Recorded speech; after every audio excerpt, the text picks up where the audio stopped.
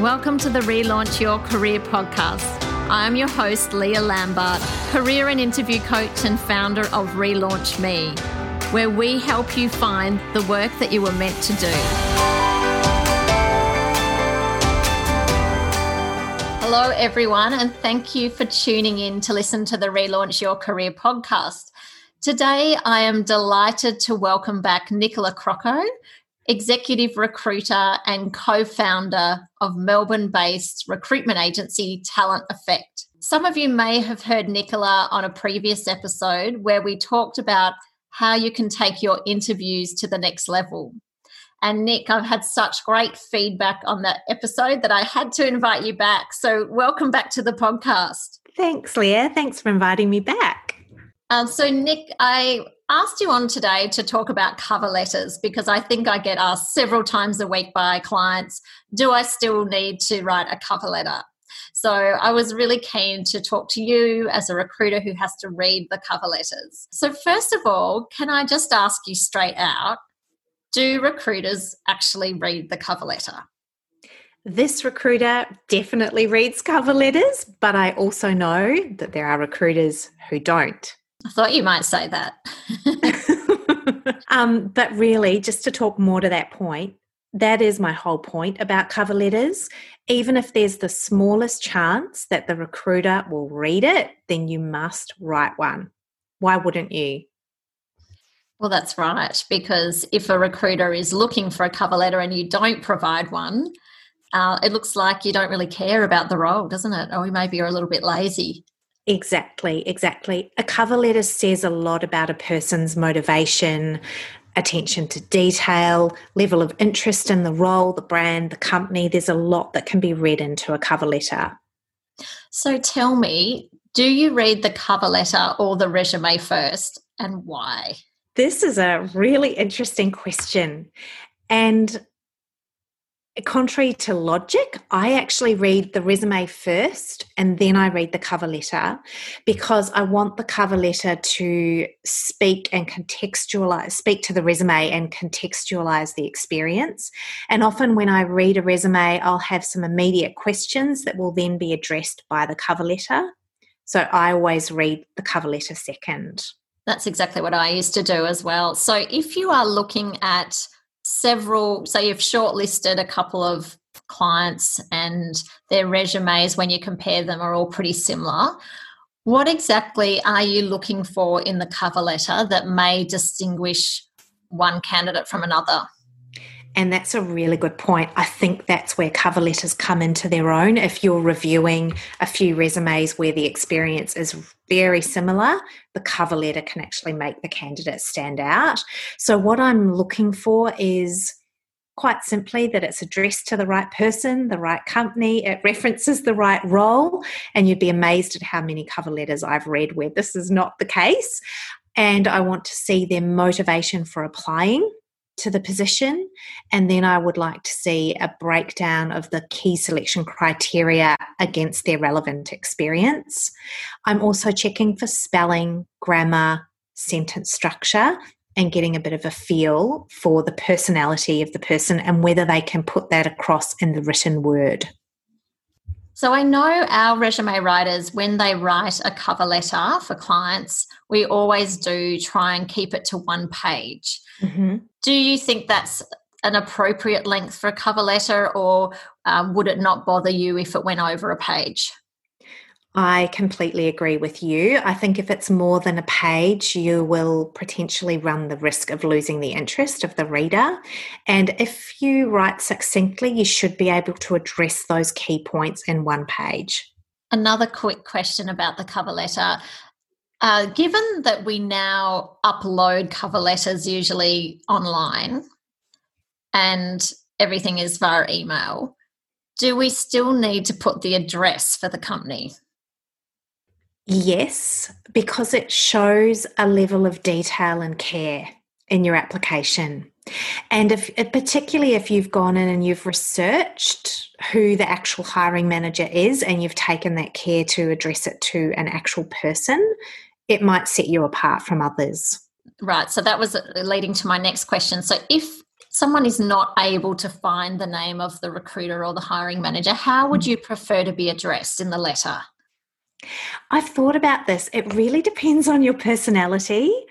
I still see a lot of cover letters that say Dear Sir/Madam.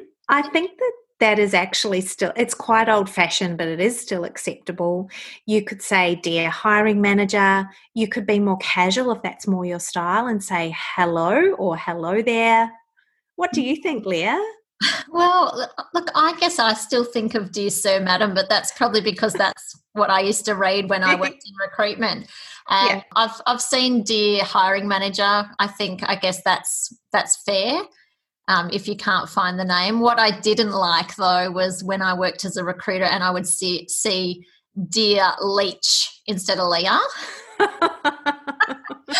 And that didn't go down so well. It's that attention to detail, right? Yeah. When I was working internally with Allens, which is a national law firm, often it would be addressed to Minters or Mallisons or one of our direct competitors, which also, definitely didn't go down well. Yeah, I've had the same experience being on the agency side. I've opened up cover letters that have been addressed to my competitor for a slightly different role, and you can just see that the candidate hasn't put the care into checking those details and sending the right document. And look, it is such an easy mistake to make, but it's just one that you can't really afford to make, particularly in this current job market. So tell me, we've talked sort of about what you like to see in the cover letter. Our resume writers tend to write cover letters with some bullet points, with some bold headings and keywords that really jump off the page. Do you like to see some bullet points, or because sometimes people are a little bit horrified that we include bullet points in a cover letter, because I guess the traditional style is lots of paragraphs. Do you have a preference? My preference is bullet points and subheadings and really addressing those selection criteria with bold highlighted words so that the keywords are standing out. I think what candidates need to realise is a recruiter is scanning and reading volumes and volumes of resumes and cover letters. So the more you can help them visually with getting your key messages to stick out and pop out, the better. So definitely don't be afraid of a subheading and a bullet point, because it's much easier on the eye. And another fun fact that I read the other day was around justifying. So apparently it's much easier for your eye to read a paragraph that is aligned left and not justified, because your brain can then chunk down the information and see where the thoughts begin and end. And actually, since I've learned that fact, I've really noticed that is a real thing for me. Interesting. That's a great tip. Now, a couple of my clients have recently had to submit a video cover letter, and I'm someone that I've always found video a bit of a hurdle. It's something that I don't really enjoy, particularly talking into a computer screen when no one's at the other end. Is that something that is becoming more common? Have you seen that, or clients asking for that? I haven't had clients asking me for that, but then again, we work within the retail sector, and that can often be a more traditional type of sector, and that they often don't pour resources into recruitment practices the way they might in other sectors. I haven't personally seen it, but I know that there is a big movement around a lot of the ATSs running webinars around how to incorporate video into your hiring processes. So I feel like it's definitely coming, and it's something we need to be prepared for. I think, look, it will really suit some people. I think particularly those that are very tech savvy and have grown up, taking videos of themselves on TikTok. And I feel for some of the clients that are perhaps, a bit like me, who don't really like video and would prefer to sit down and write a traditional letter. But the clients that I was referring to before, I'm pretty sure they were like a startup or a sort of a tech company. So I guess that makes sense. You'd almost expect it from them. My hope would be in any recruitment process that there could be a balance of the two, because in any role, you are going to have some pretty good written communication skills, and you might be really good verbally but not as strong in the written word, and you need to have an opportunity to display that. Definitely. So can you tell us, Nick, what are some of the most common mistakes that you see when reviewing cover letters? Yes, so as I've mentioned before, one of the most common is that it's not addressed to the right company, person, and it's in reference to completely the wrong job. And I'll tell you now, this might seem a bit cutthroat, but if I open a cover letter that's not addressed correctly, I just shut it down and move on to the next resume, because it says a lot about a person. So you wouldn't even look at the resume? I would have looked at the resume first, right? Because that's my method. And then I would have gone to the cover letter and thought, oh, this person hasn't even had the care to make sure that it's addressed to the right person and it's referencing a completely different role. So that might say a lot about that person. Yeah. It seems a bit cutthroat, doesn't it? It does, but you're going to hire that person. You would hope that they would be paying a bit more attention. Yeah, and you would hope that in applying for a job, it's not something you're doing in a hurry. You'd be putting care into that process, so you'd hope that care then translated to writing to the correct person. Okay, so that's number one. What are some of the other mistakes that you see? I see a lot of spelling and grammar and structural mistakes, just basic writing errors, and that's actually something I use the cover letter for quite strongly, is to see, okay, what command has this person got of the English language in the written form. So I see a lot of basic errors where you would have expected them to spell check and grammar check the document, but they haven't. And then the third thing is I see cover letters that are too long. They don't address the key selection criteria, and they become quite waffly, and they lose my interest because of those things. Yeah, I think it's really, as a recruiter, I always wanted to see that you've actually taken the time to understand what the priorities and the challenges might be in the job, that you might have had a look at the values on the website and get a sense of the company and what their services or products are, so that there can be some sort of personal connection in the cover letter that suggests that they've actually done some research. Yeah, absolutely. A lot of our clients are applying for jobs where there is a requirement to write a cover letter, to upload their resume, and to address key selection criteria in a separate statement. So obviously this is more government type roles. Yeah. If that is the case, do you have a sense of how detailed that cover letter needs to be? Would you still provide as much detail as you would normally? So you're talking about, the in a separate document to the cover letter?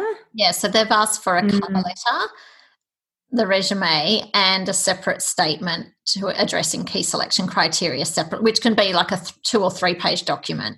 My answer would be, I think if that were the case, then in the cover letter you'd talk more to your motivation, so the personal aspect, so why are you applying, a little bit about you and why you feel a connection to the company or the organisational mission and values. So I'd really dial up the personal aspect of the application and then let that separate document speak to the key selection criteria. Yeah, I think that's great advice, because the selection criteria is pretty dry.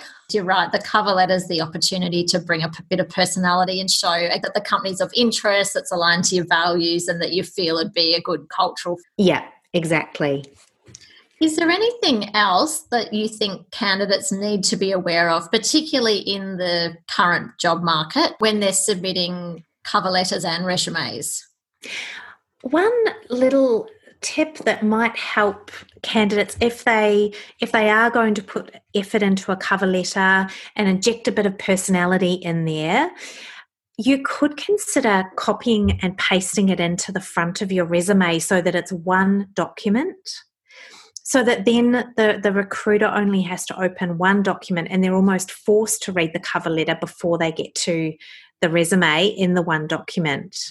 That's an interesting idea. I haven't actually thought about that. I have seen that before. It depends, I guess. Usually you could probably just upload the one document, couldn't you? It doesn't have to be 2 documents. Correct. So that could be one way of getting around those recruiters that might be less inclined to read a cover letter. I think, in a role where you're going to be up against a lot of applicants with similar experience, you're just looking for those opportunities to make yourself stand out and be a little bit different. So maybe that would be one way to sort of push the dial in your favour. You were to paste your cover letter into the top of your resume. So when I worked in recruitment, I remember reviewing all the resumes in hard copy. Yeah, those were the days. It just seems crazy now. So I always had my highlighter and my list of things I was looking for. So obviously I assume you're reviewing everything online these days. Yes, in an effort to save the trees, yes. Yeah. So does that mean that having a nice format and a nice template rather than it sort of looking like a complete mess, that's important visually for you to see a nice clean document? Definitely, because our eyes get very tired of looking at a screen all the time. So I find that those resumes where there are a few, it's broken up, so potentially you've got some different columns and some different information running down the right-hand side that might be more bite-sized, and then you go into the detail through the left-hand column. That's a good style. There are so many different formats around. Equally, though, I've seen that taken to the extreme where there's too much information loaded into one page. I think some of those resume templates, they're beautifully designed graphically. I guess the issue is whether they're actually applicant tracking system friendly. Yes. Whether they can actually read them. Often you see graphics representing the skills. They might be on a little graph or, all sorts of little graphics. And I just feel I wouldn't be confident that a system will actually be able to read those. And pick those up. Yeah, there is a lot to be said for a good old-fashioned style of resume, and you can still make it look professional in the font that you use, etc., and the formatting, but there is a lot to be said for that for sure. Yeah. Okay. Well, look, thank you so much, Nick. It was just a short interview today, but I think there's some great tips there for our listeners. It is something that I get asked all the time, so I hope that has helped some people out there. And thank you for coming on the podcast again and sharing your wonderful tips. Thanks, Leah. Thanks for having me, and I hope that, there are some pearls of wisdom there for some people. I'm sure there will be. Thanks, Nick. I hope you enjoyed this episode of Relaunch Your Career. If you did, please subscribe, share with your friends, leave a review, or connect with us on social media at Relaunch Me Career Consulting. If you have any questions about the episode or the work that we do, then contact us via the website relaunchme.com.au. Thanks for listening. Have a great day.